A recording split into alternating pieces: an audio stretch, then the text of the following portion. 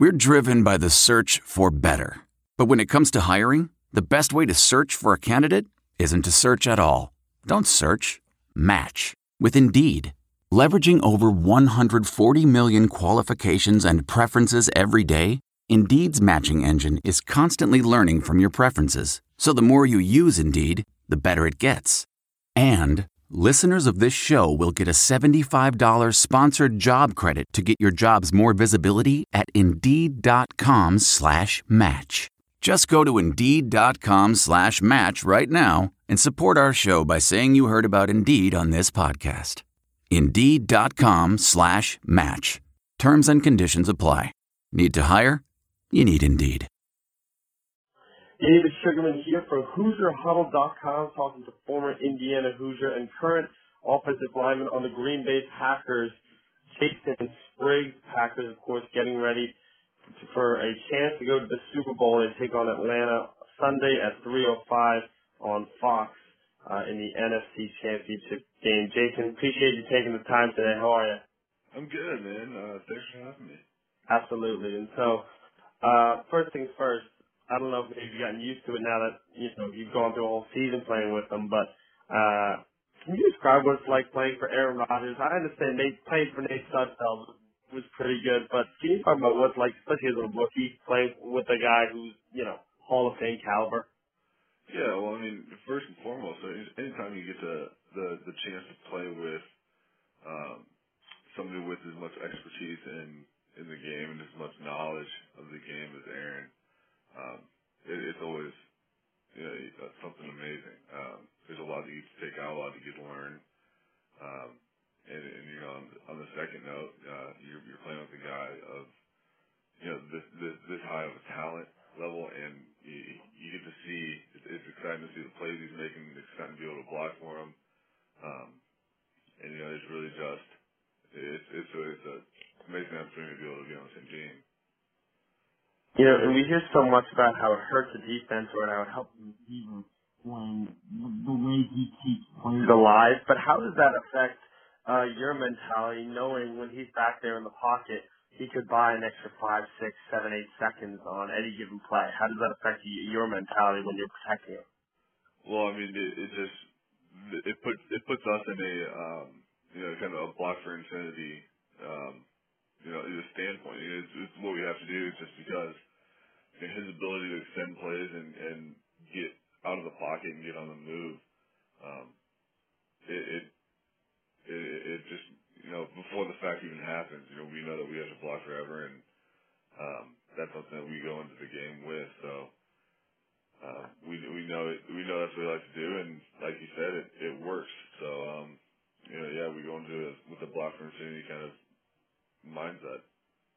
Can you talk about the difference in culture, not just going from college to pro, but also going from Indiana, which was a place that was trying to build a culture of winning, and now as a rookie you step into a place where year in and year out the expectations are really, really high? Well, I mean, first off, I think expectation-wise, even at IU, especially with Coach Wilson and that coaching staff and the guys I played with, the expectations were always high. Mm-hmm.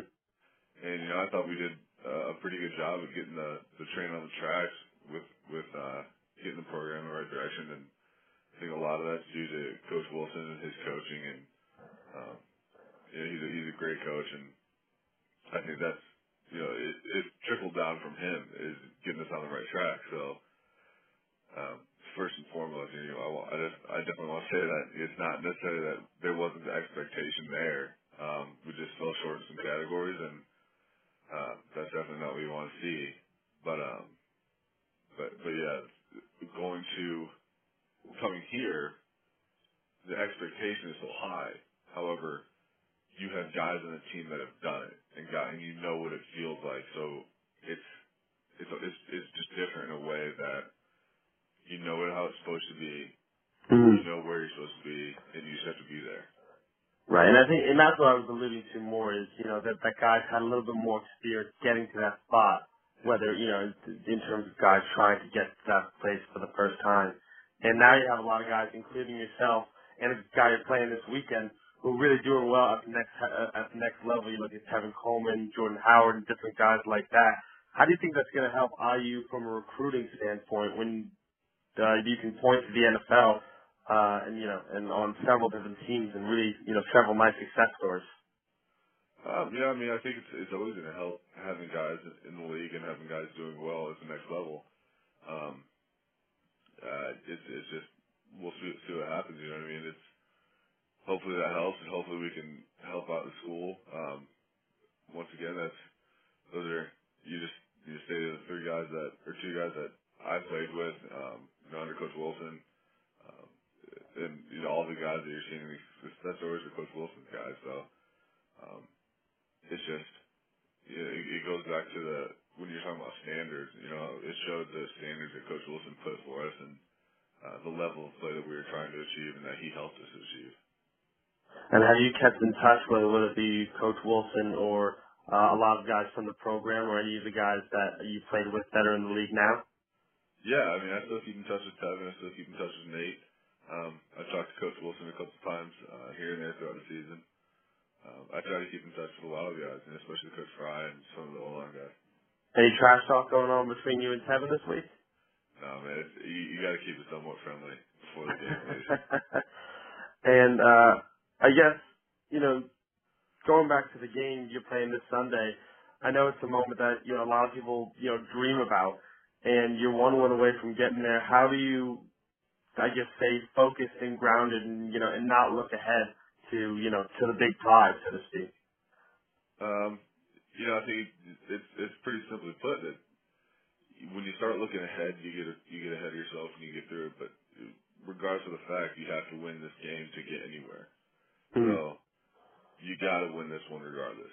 And I think that's kind of what helps you keep you grounded, keep you focused on this game because regardless of the fact, if you lose this game, you're done. And so you have to you have to focus on this game. You have to win this game. So really, all the focus is on this game. When you get to the next one, it takes care of itself. So maybe following your footsteps after this year is going to be Dan Feeney. He's projected as a first or second round pick somewhere in that range. Having now gone through almost the full season, maybe a couple more weeks here, what would be your advice to Dan as he starts to go through this process and the combine and the draft and everything that comes along with that? It's different. It's a little different for everybody. It's definitely a whirlwind your rookie year. You're going straight from your senior season to combine training to the combine or whatever bowls you're doing. And then you're right into your rookie season. So it's really a nonstop deal, and you just have to take it as it comes, have fun with it. Try to do your best and always give that relentless effort. All right, Jason. I appreciate you taking the time today. Best of luck on Sunday.